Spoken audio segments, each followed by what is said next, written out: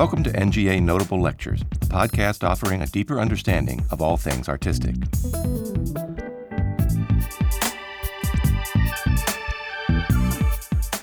On view from December 13, 2015 through March 20, 2016, the exhibition Power and Pathos, Bronze Sculpture of the Hellenistic World, features 50 works that survey the development of Hellenistic art as it spread from Greece throughout the Mediterranean between the 4th and 1st centuries BC.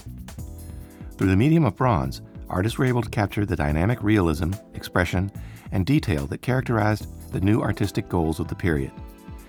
The exhibition presents a unique opportunity to witness the importance of bronze in the ancient world when it became the preferred medium for portrait sculpture.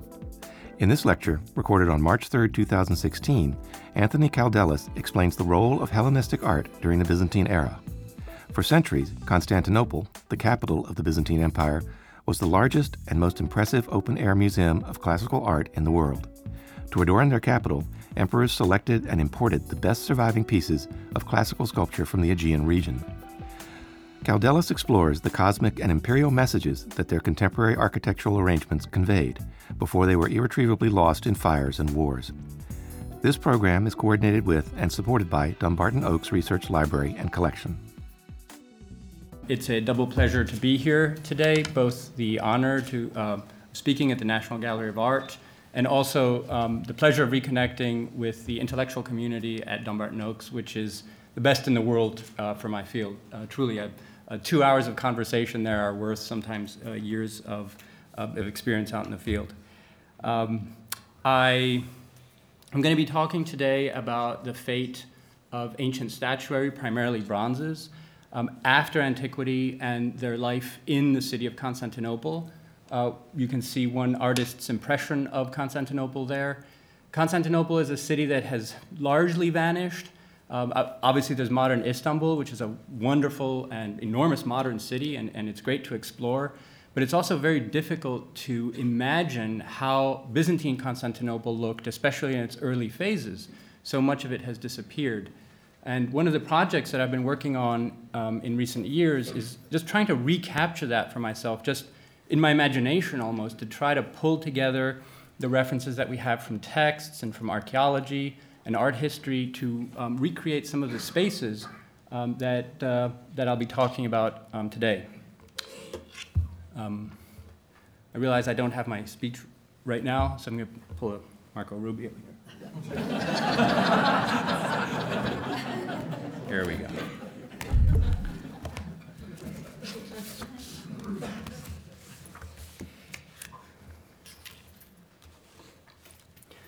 So when the end finally came and the cosmic order cycled around, the Greek gods departed quietly with both pathos and power, but more pathos, I will argue.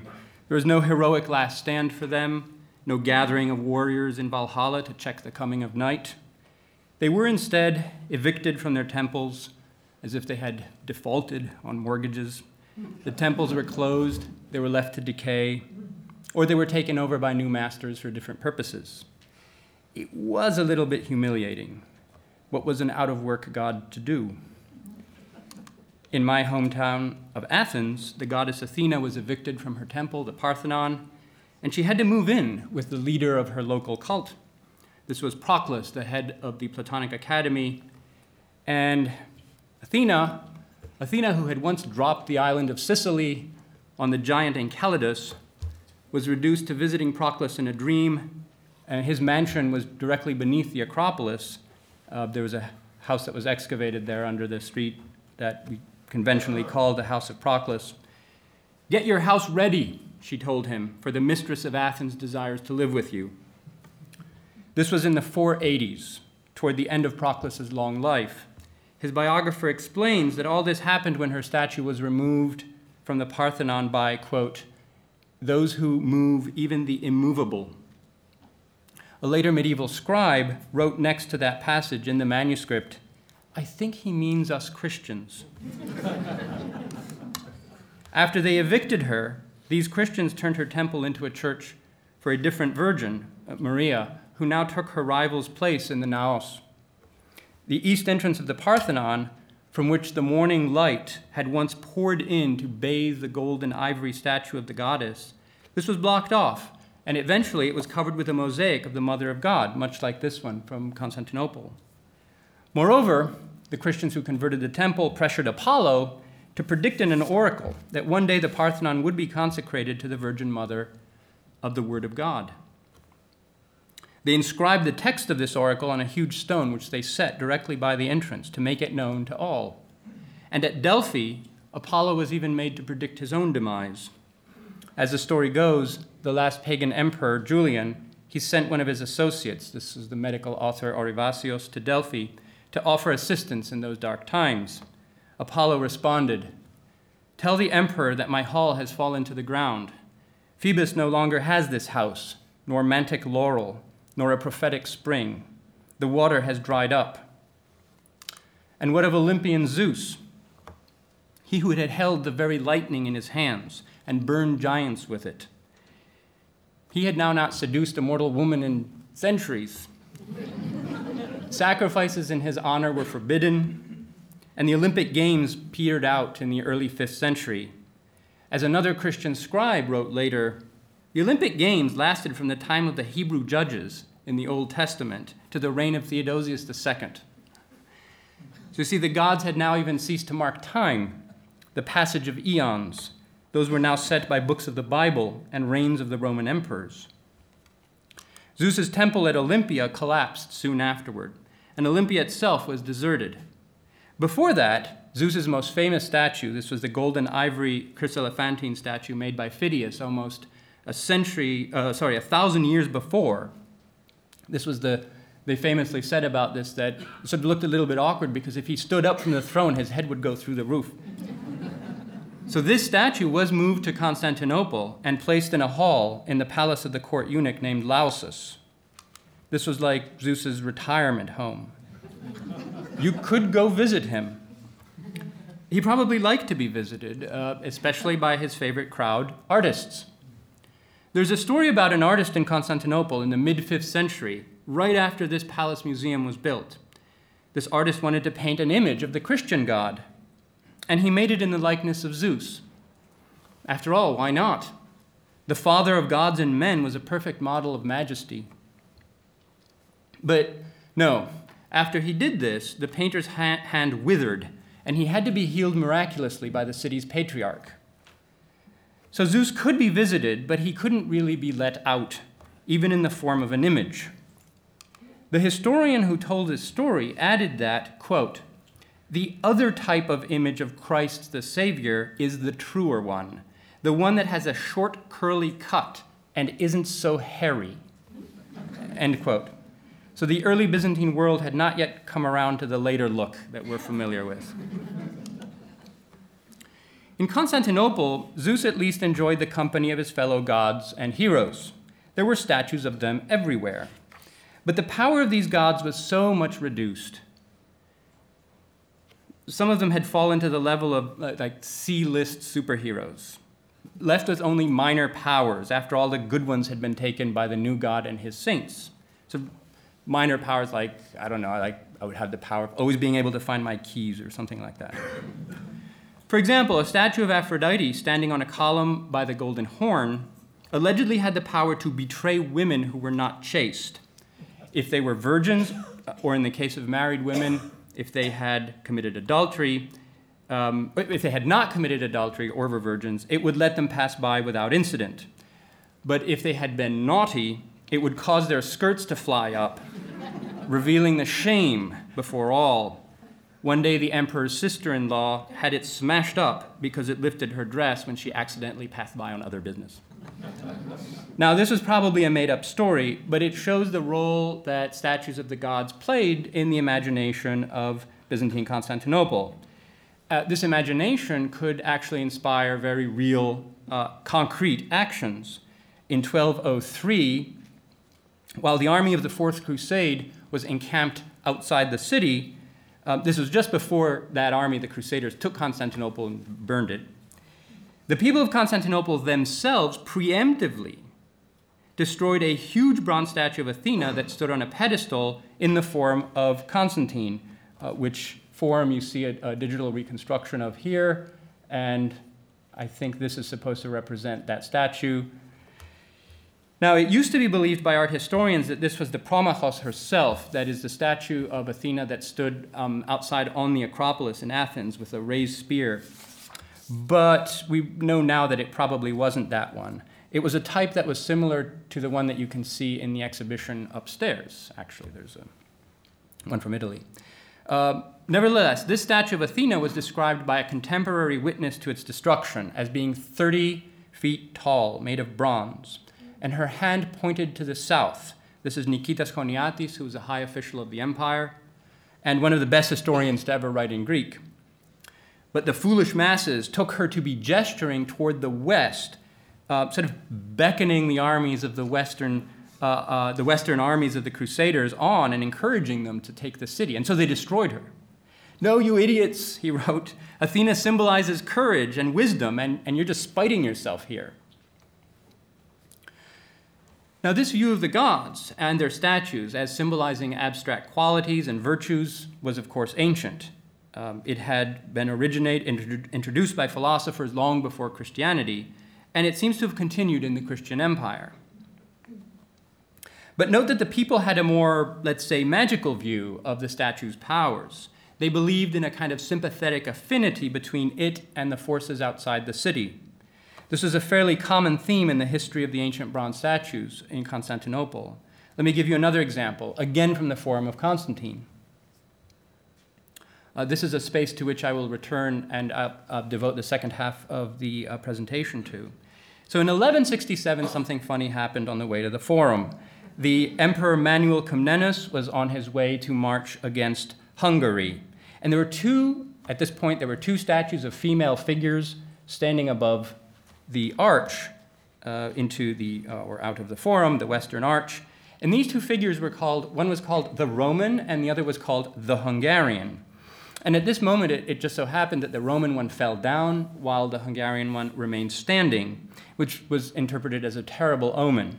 So Manuel ordered the Roman figure to be restored and the Hungarian one to be cast down, so attempting to reverse the outcome of the war through a symbolic transposition. So the Forum was, at this point, this is in the 12th century, being imagined as a space of symbolic avatars, kind of with statues linked to their real-world counterparts through invisible channels of power.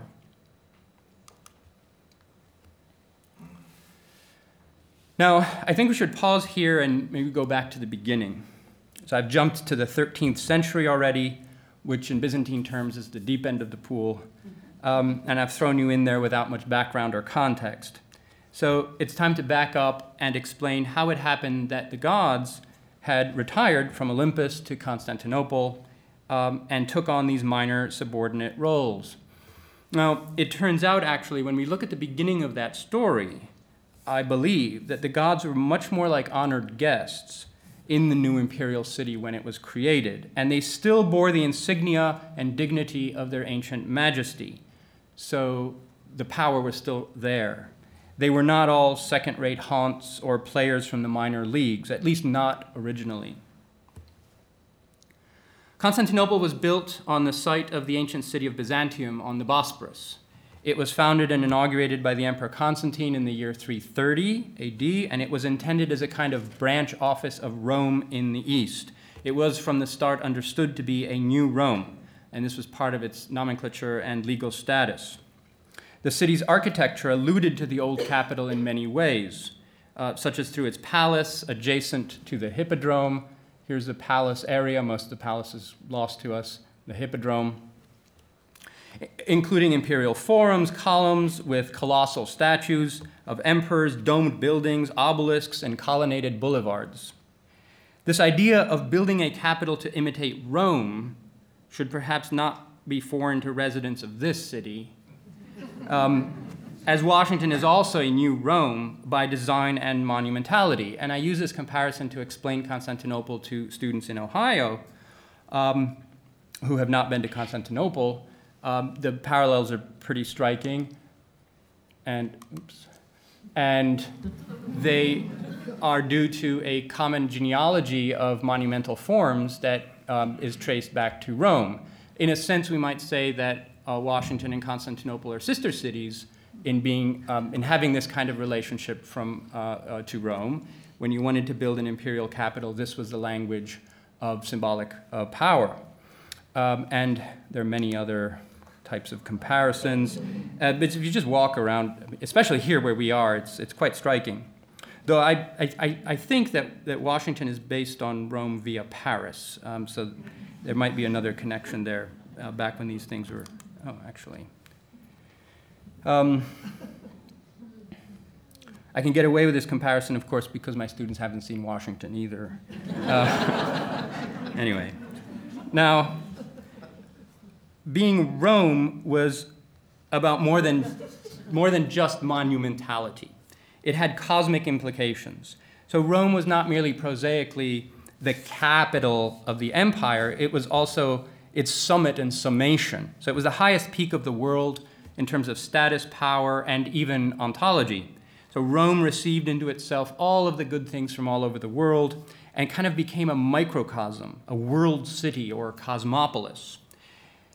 Its monuments alluded not only to Rome's conquest of the entire world, but its appropriation of their histories, cults, and cultures. In the 4th century, the historian Ammianus called Rome a templum mundi totius, a temple of the entire world.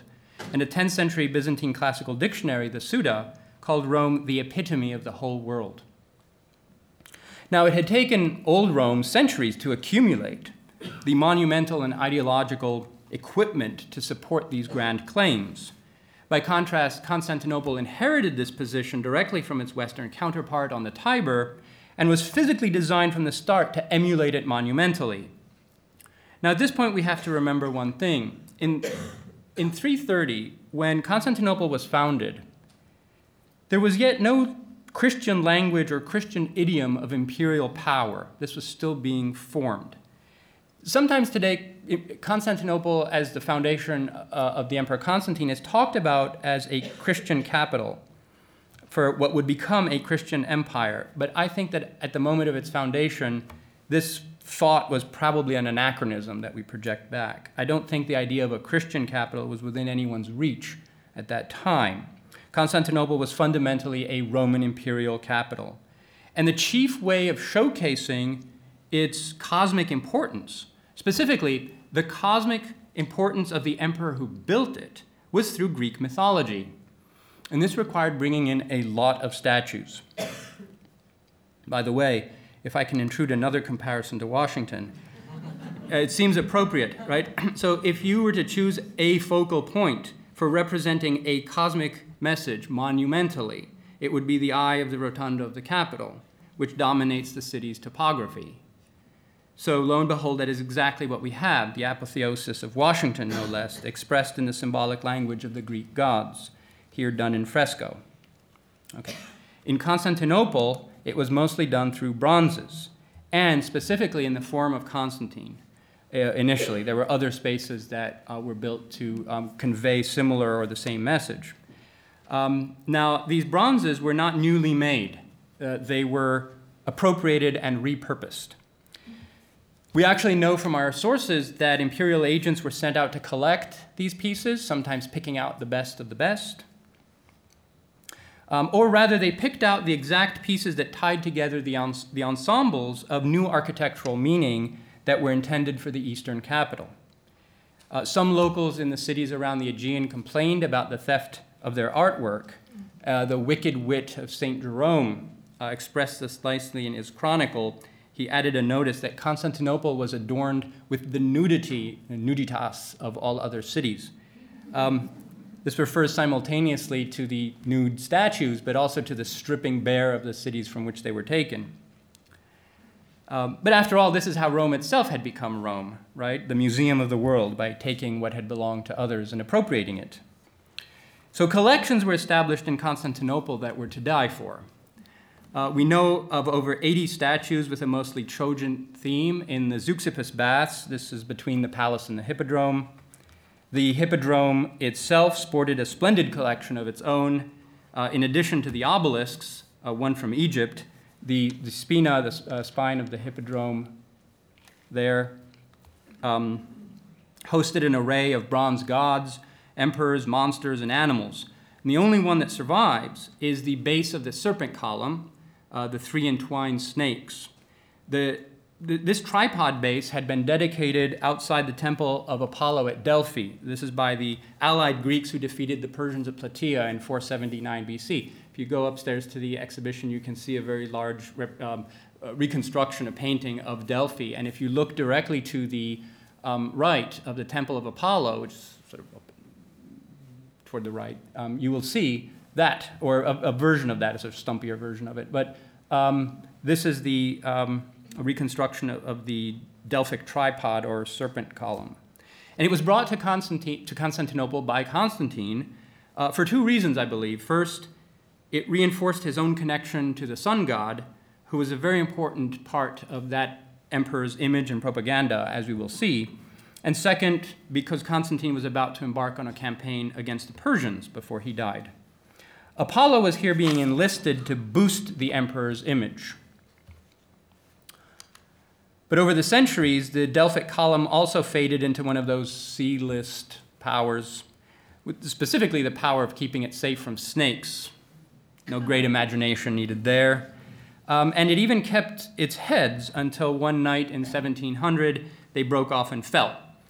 Some have tried to blame the Polish embassy that was housed across the street, who drank a lot. And anyway. One of the three heads was subsequently found, and you can see it in the Istanbul Archaeological Museum. It's a wonderful museum, by the way. Another set of bronzes from the Hippodrome survives, but no longer there. These are the magnificent horses of San Marco, which were taken away as loot by the Venetians after they sacked the city in 1204. They are housed today in their cathedral, the Venetians' cathedral in Venice, with copies now placed outside. These horses have had quite a history in modern times as well. Napoleon took them and they were returned in 1815. In the Hippodrome of Constantinople, they stood on a tower that rose above the starting gates. The historian Choniatis, I mentioned earlier, he describes their, quote, somewhat curved necks as if they were eyeing each other during a race. He mentions them in the context of an official state visit by the Seljuk Sultan of Rum. The emperor, this is in the 12th century again, this is in 1162, the emperor took the sultan to the Hippodrome to watch the games. And at that time, there was an Arab in the city who announced that he would fly off of the tower. He had constructed a flying device, and he would jump off the tower and fly. I'll quote Choniatis here. He was dressed in an extremely long, wide white robe with twisted strands that made ample folds. Think of like the bat cape or something. And it was his intention to unfurl this garment like the sails on the winds. All eyes turned on him, and the people chanted, "Jump, jump." So many times he raised his arms, forming them into wings and beating the air. As he poised for flight, when a fair and favorable wind arose, he flapped his arms like a bird and jumped off. But he plummeted to the ground. His life was snuffed out, his arms, legs, and all the bones in his body shattered. There's no connection to gods or anything, but I had to read that. This is tremendous stuff that you find in Byzantine sources when you're not looking for them. A similar attempt, by the way, was made on the Eiffel Tower in 1912 with the same result. You can see the video online. I'm not kidding. It was taped. Probably the single most impressive collection of statuary in Constantinople was that in the Palace of Lausus that was near the Hippodrome. I mentioned this earlier as the retirement place of Olympian Zeus. In addition to Phidias's colossal statue of Zeus, Lausus somehow managed to acquire, and are there any curators? There must be lots of curators here, so listen to this and weep. The Aphrodite of Cnidos by Praxiteles, the Athena of Lindos, and the Hera of Samos. What we wouldn't give for a few minutes in that hall. And here's the heartbreaking part of it. It all burned up in a fire that tore through this part of the city in 475. The collection survived for all of 50 years. Today there's instead the home of the gods. It's right there. Okay. By the way, so at the entrance to the exhibition upstairs, there is a sign that talks about how badly preserved ancient bronzes are. And one of the reasons that we can add to that discussion there, to the list, is that some of the best pieces were taken to Constantinople where they were destroyed by fires, not deliberately. These amazing collections, so we've lost some of the best pieces. This is in part also why, I don't want to digress. Okay. Now Lausus himself, this is a eunuch chamberlain of the imperial palace, is an interesting figure in another way too. In addition to his assemblage of the Olympian gods, which shows really exquisite taste and a knowledge of art history, Lausus was the dedicatee of one of the most important works on ascetic Christian monasticism in Egypt. This is the Lausiac History, written by one Palladius, and it's named after his patron. And this work is all about the rejection of the world and feats of self-denial performed by monks in the desert. So Christian faith and respect for ascetic values could go hand in hand with the kind of aesthetic sensibilities reflected in Lausus's palace collection. This is worth noting because it was not at all obvious that this combination would be possible. Right? So not all Christians were cool with having Zeus next door. And even Palladius, in his letter dedicating the work to Lausus, put in a rather provocative dig against, and I quote, all men who gape after vain things and build edifices with stone from which they get no joy. It's a strange thing to say to a person who built this. And there were many Christian leaders out in the provinces who believed it was their sacred duty to destroy as many of the offensive statues of these demonic gods as they possibly could. So we should not deny that a lot was destroyed during such fits of religious violence. This happened. But Christian opinion was not monolithic. The emperors, for example, did not really go in for holy vandalism. Now, they could look the other way. In fact, I think one of the chief job requirements for being a Roman emperor was the ability to look the other way. But if asked, they generally did not condone such practices.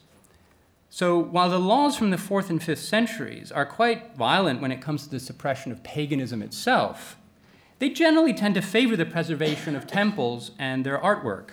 So a law issued in 382 by Theodosius I decreed, for example, that a specific temple in an eastern province, this temple was the center of an important festival and contained images, should be preserved, so long as pagan worship was excluded. And the art should be preserved, and I quote, because of the value of art rather than divinity.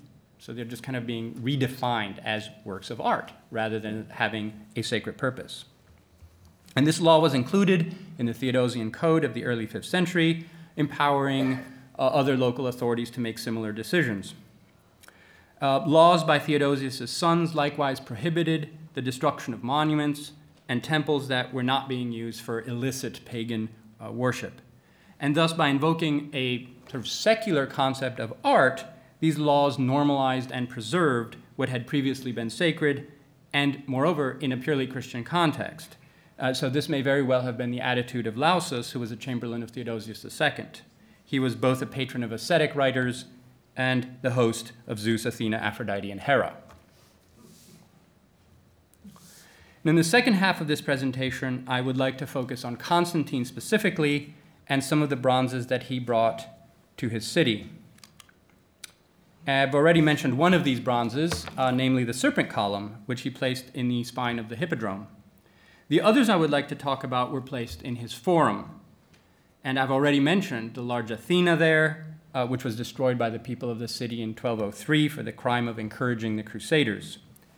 Now, a word about Constantine. When talking about Constantine, it's very easy to get caught up in the question of his religion and his religious belief, specifically the nature and authenticity of his Christianity. This was a problem already in one of our earlier sources. This is Eusebius, the bishop of Caesarea in Palestine, who was Constantine's unofficial biographer. And he wanted to depict Constantine as a true Christian according to his own interpretation of Christianity. This, of course, affected the way in which he talked about Constantine's bringing of the statues to the city, because Eusebius's version of Christianity had no place for nude bronzes. And the bishop claimed, therefore, that the emperor brought all of the statues to Constantinople in order to put them on public display and expose them to public ridicule, so that everyone can see just how silly pagan religion is. Okay, this is pure spin. This could not possibly have been Constantine's intention. Besides, most of these statues were already on public display. That was the whole point of having them. And as we will see, it required that Eusebius remain completely silent about the most visible and public monument of Constantine's city. So personally, I don't think that Constantine's religion as such is within our reach. All we have are different images of him that he or those associated with him put into circulation. Constantine solicited the active support of many groups in the empire, and he created images of himself that would appeal to them. As a result, we have both pagan and Christian images of Constantine. And whereas modern historians have tended to be obsessed with the question of his religion, he often had other more pressing concerns. Specifically, he had to legitimate himself and his dynasty in the face of a rival set of emperors who had their own dynasties to maintain and legitimate. Constantinople was designed first and foremost to promote the image of Constantine in the immediate aftermath of his defeat in 324 of Licinius. Licinius is the last surviving member of a series of emperors we collectively call the Tetrarchy. So Constantinople was a new Rome that was designed to project the power of Constantine in the East in the guise of a new Augustus. So let's look quickly at the Forum of Constantine. So first, very briefly, I'm using two sets of images here created with both scholarly and artistic intentions. The wonderful images from the Byzantium 1200 site created by Tayfun Oner, using both architectural and archaeological evidence. They're great for teaching and for illustrating spaces. They're also a set of more artistic representations by an artist, Antoine Elbert. We don't have to take every aspect of these images as literal truth. They're just very useful for helping to organize our imagination about the objects in these spaces. The problem with these spaces in the Forum of Constantine that's preoccupied me is that the different elements have so far been discussed separately. So what survives archaeologically is discussed by one set of scholars. Materials that we know only from texts are discussed by other scholars. Art historians, political historians, all focus on the one aspect of a space, such as the Forum of Constantine, that interests them. And I have yet to come across a sort of more holistic reading of these spaces. And this is what I'm trying to do. And I'm trying to do it by pulling together all of these sources, regardless of the material in which they survive, textual, archaeological, whatever, also visiting them and just sort of standing around there looking at trying to imagine specifically how all of these objects interacted with each other given their mythological meaning. And so I'm going to propose that the Forum of Constantine was designed to project symbolically an architectural vision of a cosmology and history centered on the god-emperor Helios Constantine. Now, all of its elements actually tie in with aspects of Constantinian propaganda that we know from other media that emanated from his court, such as coins and texts and so forth. So the Forum was a space structured to promote a vision of a Constantinian cosmos, a cosmos in which Constantine stood at the center in a quasi-divine capacity. So the main elements so here's the main boulevard of Constantinople, the Messi Odos. It is a circular or oval forum with a two-storied colonnade running around it. In the center is the column of Constantine. The column is the only part of this that survives, by the way. Even the base is encased in a much later Ottoman addition. We can't see it. On the north side here was a Senate house with a dome, and on the south side was a nymphaeum, like a fountain. And there were statues all around. We don't know exactly where most of them were situated. By the nymphaeum here on the south end, there was a series of columns with hippocamps or sirens on them, kind of an aquatic theme. Okay, so I'll talk about these elements in turn. So the centerpiece and focal point of the forum was a porphyry column about 37 meters tall, which still survives, and the colossal statue of Constantine / Apollo / Helios that stood atop it. Our sources call the statue all three things in various combinations. And the statue was of gilded bronze with a radiate crown bearing 7 rays. Now, there are different ways of reconstructing it from the descriptions that we have. The likeliest reconstruction is by Jonathan Bartle, which the image that you see here is based on it. And he concludes it was probably an ancient statue or Hellenistic statue of Apollo that was reworked to bear the emperor's image. It held a spear in its right hand and a globe in its left. Whatever its origin, it certainly conveyed divine solar claims on behalf of Constantine to viewers in the 330s.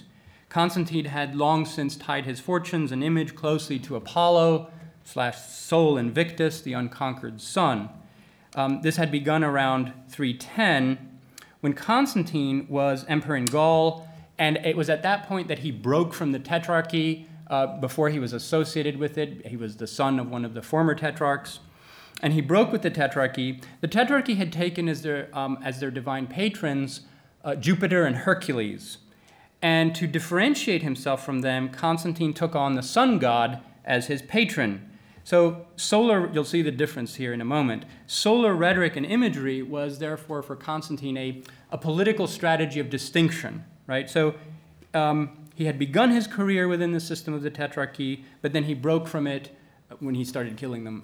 And he created his own brand, basically. What you're seeing here basically is an imperial branding exercise.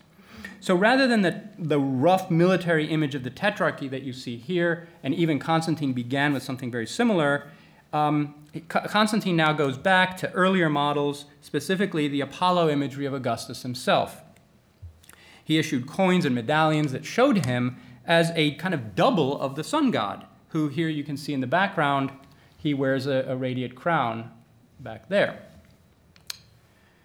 So as Noel Lenski has written about the colossal forum statue, no observer could escape the visual parallel with the standard image of Sol Invictus, Constantine's favored pagan god from 310 onward.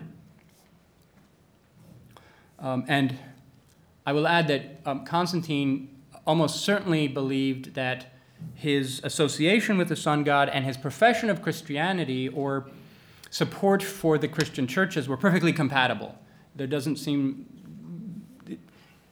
a bishop might think what he will about that, but Constantine seems to have believed that all of this was perfectly fine together. Now, moreover, in some sources, the bronze colossus is said to have come from Troy. This was doubly appropriate, for Apollo was both the god of the sun and also in Homer's Iliad is a patron god of Troy. And Troy is also the city from which the Romans, as a whole, claim to be descended. In fact, by the early 5th century, if not earlier, stories were already circulating about how Constantine had originally decided to found his new capital at the site of Troy and had had a vision and changed his mind and moved to Byzantium. Constantine also tended to have visions whenever there was a change in policy. He had lots and lots of visions. And when Constantine has a vision, you know something's about to shift in his either imagery or policies. So the design of the forum, if the statue was brought from there, reinforced the symbolic link to Troy, but not only through the statue of Helios, because many of the other statues that were in the forum also alluded to Troy, the history of Troy. Specifically, they included an Aphrodite and Athena, as I mentioned, but also a judgment of Paris, and also Thetis, the mother of Achilles. The Athena is the one that we saw destroyed in 1203. Now, the Colossus also had lateral resonances, so with its famous counterpart in Rome.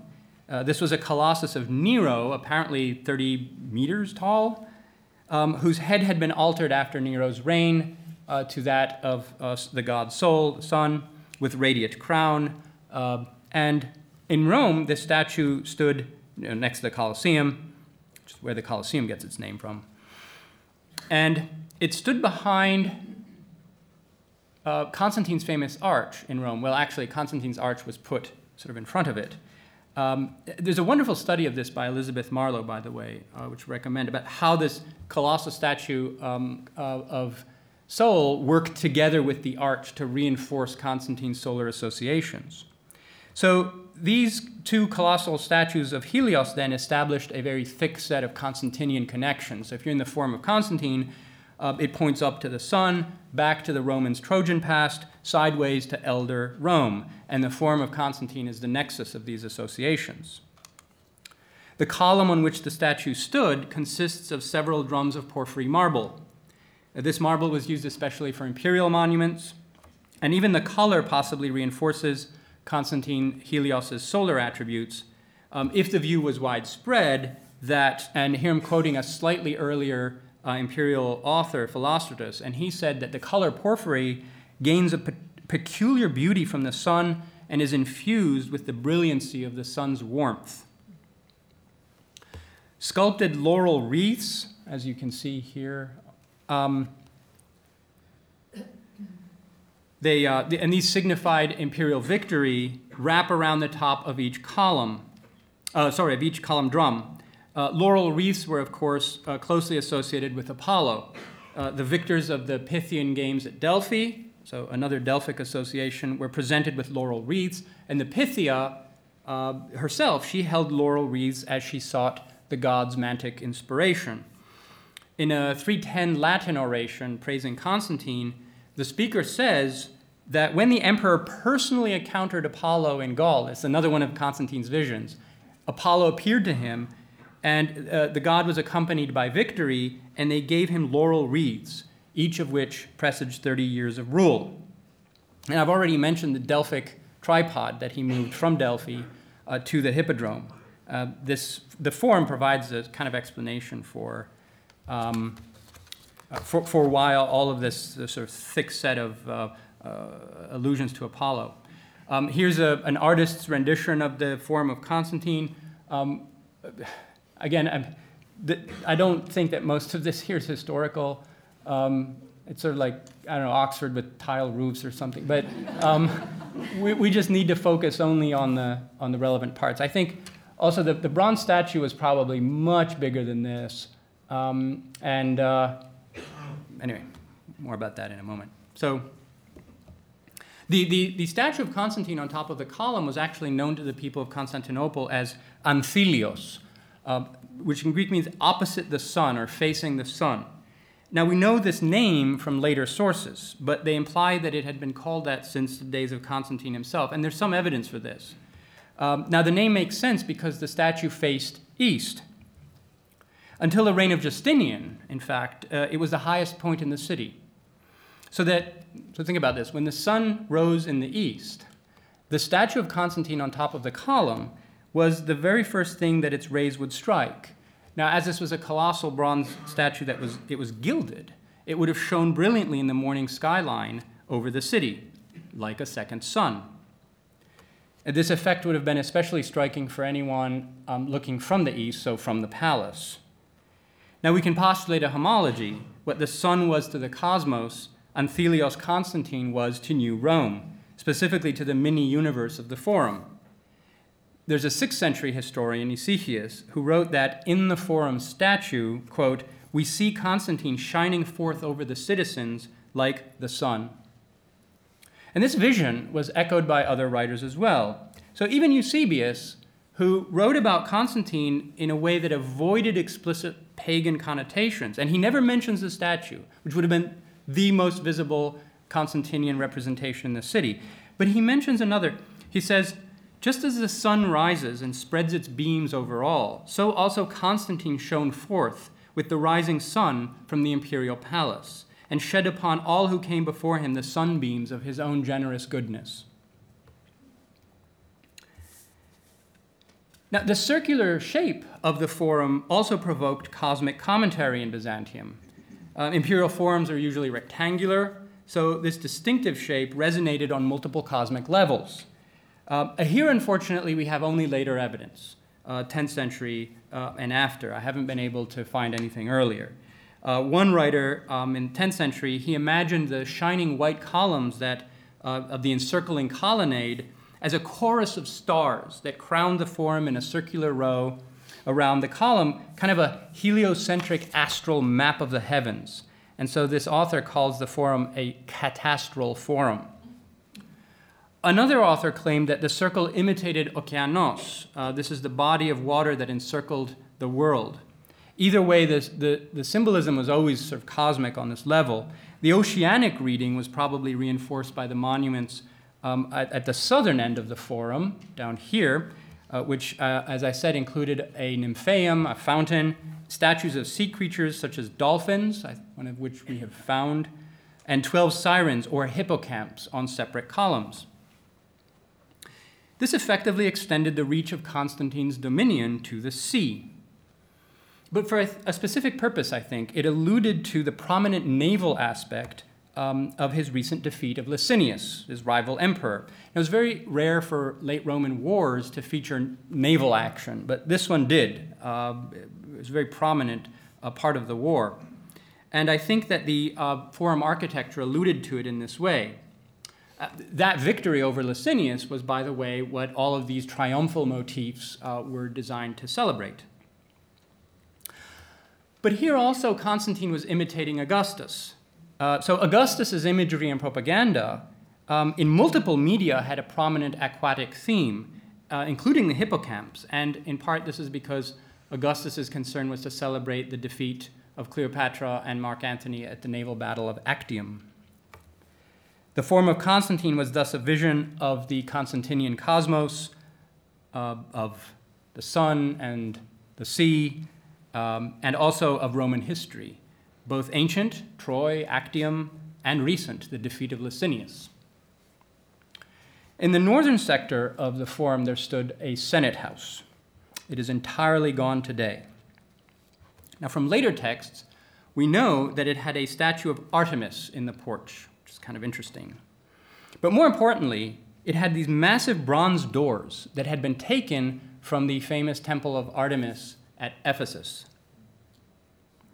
This is interesting because it establishes on a symbolic level, a relationship of Apollo and Artemis, or sun and moon, between Constantine and the Senate. The polarities of Apollo, Diana, and sun, moon were also prominent in Augustan imagery, and again, also, they appear on the Arch of Constantine in Rome. So they are on either side at the top, sort of. They're creating a kind of, the sun-moon pair creates a cosmic setting for the actions of Constantine depicted on the arch. Linda Safran has written about this very interesting study. So the symbolic cosmology of the forum, it relied heavily on the figural language of ancient mythology. Constantine was using pagan art to reconstruct an image for his reign out of the building blocks of myth and ancient symbolism, using a great deal of ancient bronze. Now, this is not about belief, right? I'm not going there. This is a kind of red herring. It is a syntax of associative meaning whose language was mythological. And there's more. It gets kind of more interesting. Those doors of the Senate house that I mentioned, the ones from the Temple of Artemis, we have a couple of descriptions of them, one very long. Apparently, they had a terrifying bronze relief on them of the Gigantomachy, the defeat of the giants by the gods. We have a detailed description from a 10th century poet, Constantine of Rhodes, and some pictorial confirmation possibly from the 4th century already. And so we can be reasonably certain that it evoked scenes like these. This is from relief from Antalya. Except these were huge bronze doors, like 30 feet tall. So why was this here, in the doors of the Senate house? Well, it was the defeat of the giants that inaugurated the final rule of the gods and the coming of order to the cosmos, the very order represented by the statue of Constantine Helios and the forum around it.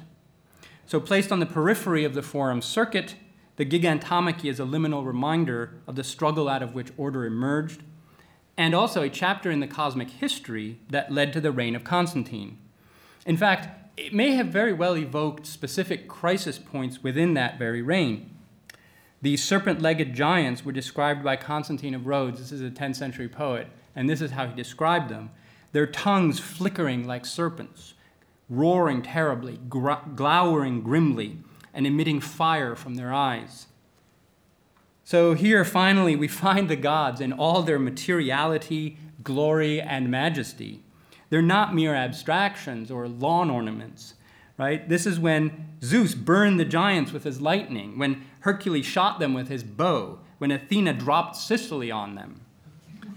We have traveled back to the beginning of the divine order and the defeat of primordial evil. For Constantine specifically, these images evoked the succession of enemies whom he defeated in his ascent to power. These are the hard men of the Tetrarchy, men like Maximian, Maxentius, and most recently Licinius. Interestingly, they are depicted in precisely such monstrous terms in Constantine's own propaganda. In his laws, he calls Licinius a dragon. According to Eusebius, after his defeat, the following image was placed above the entrance to Constantine's palace.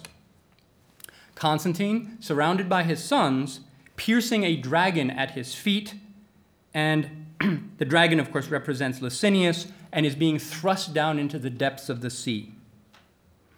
Here, then, were this very same symbolic building blocks of the Forum, but on display in front of the palace at this time.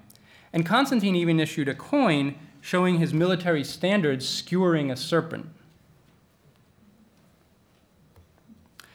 Therefore, Constantine's designers built a symbolic universe where the contrast of paganism and Christianity had not fully sharpened. The victory of the gods over the giants could still refer to the triumph of good over evil and order over chaos and tyranny, in some of Constantine over Licinius, and this could be used by an emperor who was also actively sponsoring the church. Now, in later centuries, within a couple centuries, pagans would be using the giants, right, as an image of the evil Christians. So these are the enemies of the gods, and they were referring to Christians that way through the coded language of mythology. But we're not there yet. So the gods in bronze are here fully complicit in the making of the new imperial order. So I will draw one conclusion and close with an epilogue.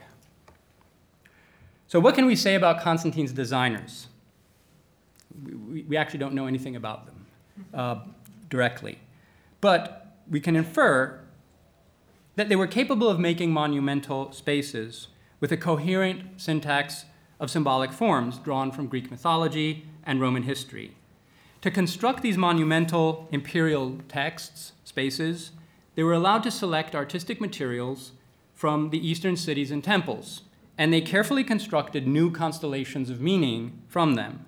These materialized Constantinople's claim to be New Rome, and it endowed it with a cosmic significance through mythological references. Now, imagine being an architect with a classical education and charged by an emperor to create a new city, a new capital that would encapsulate and perfect these imperial ideals. And you were, moreover, authorized for this purpose to draw on the accumulated art and statuary of the Aegean region. That's what an amazing assignment. But also what a loss, right? It's all gone, except for the serpent column, the horses at St. Marco. What happened to the Colossus of Constantine? So this Forum space was ravaged by fires and earthquakes, one of which caused a spear to fall and embed itself in the Forum. And the globe also fell, I think, twice. Riots caused more fires, especially the Nika riots in 532. A lightning bolt struck the column directly in 1079, and a ferocious gale finally toppled the statue in 1106. A gale.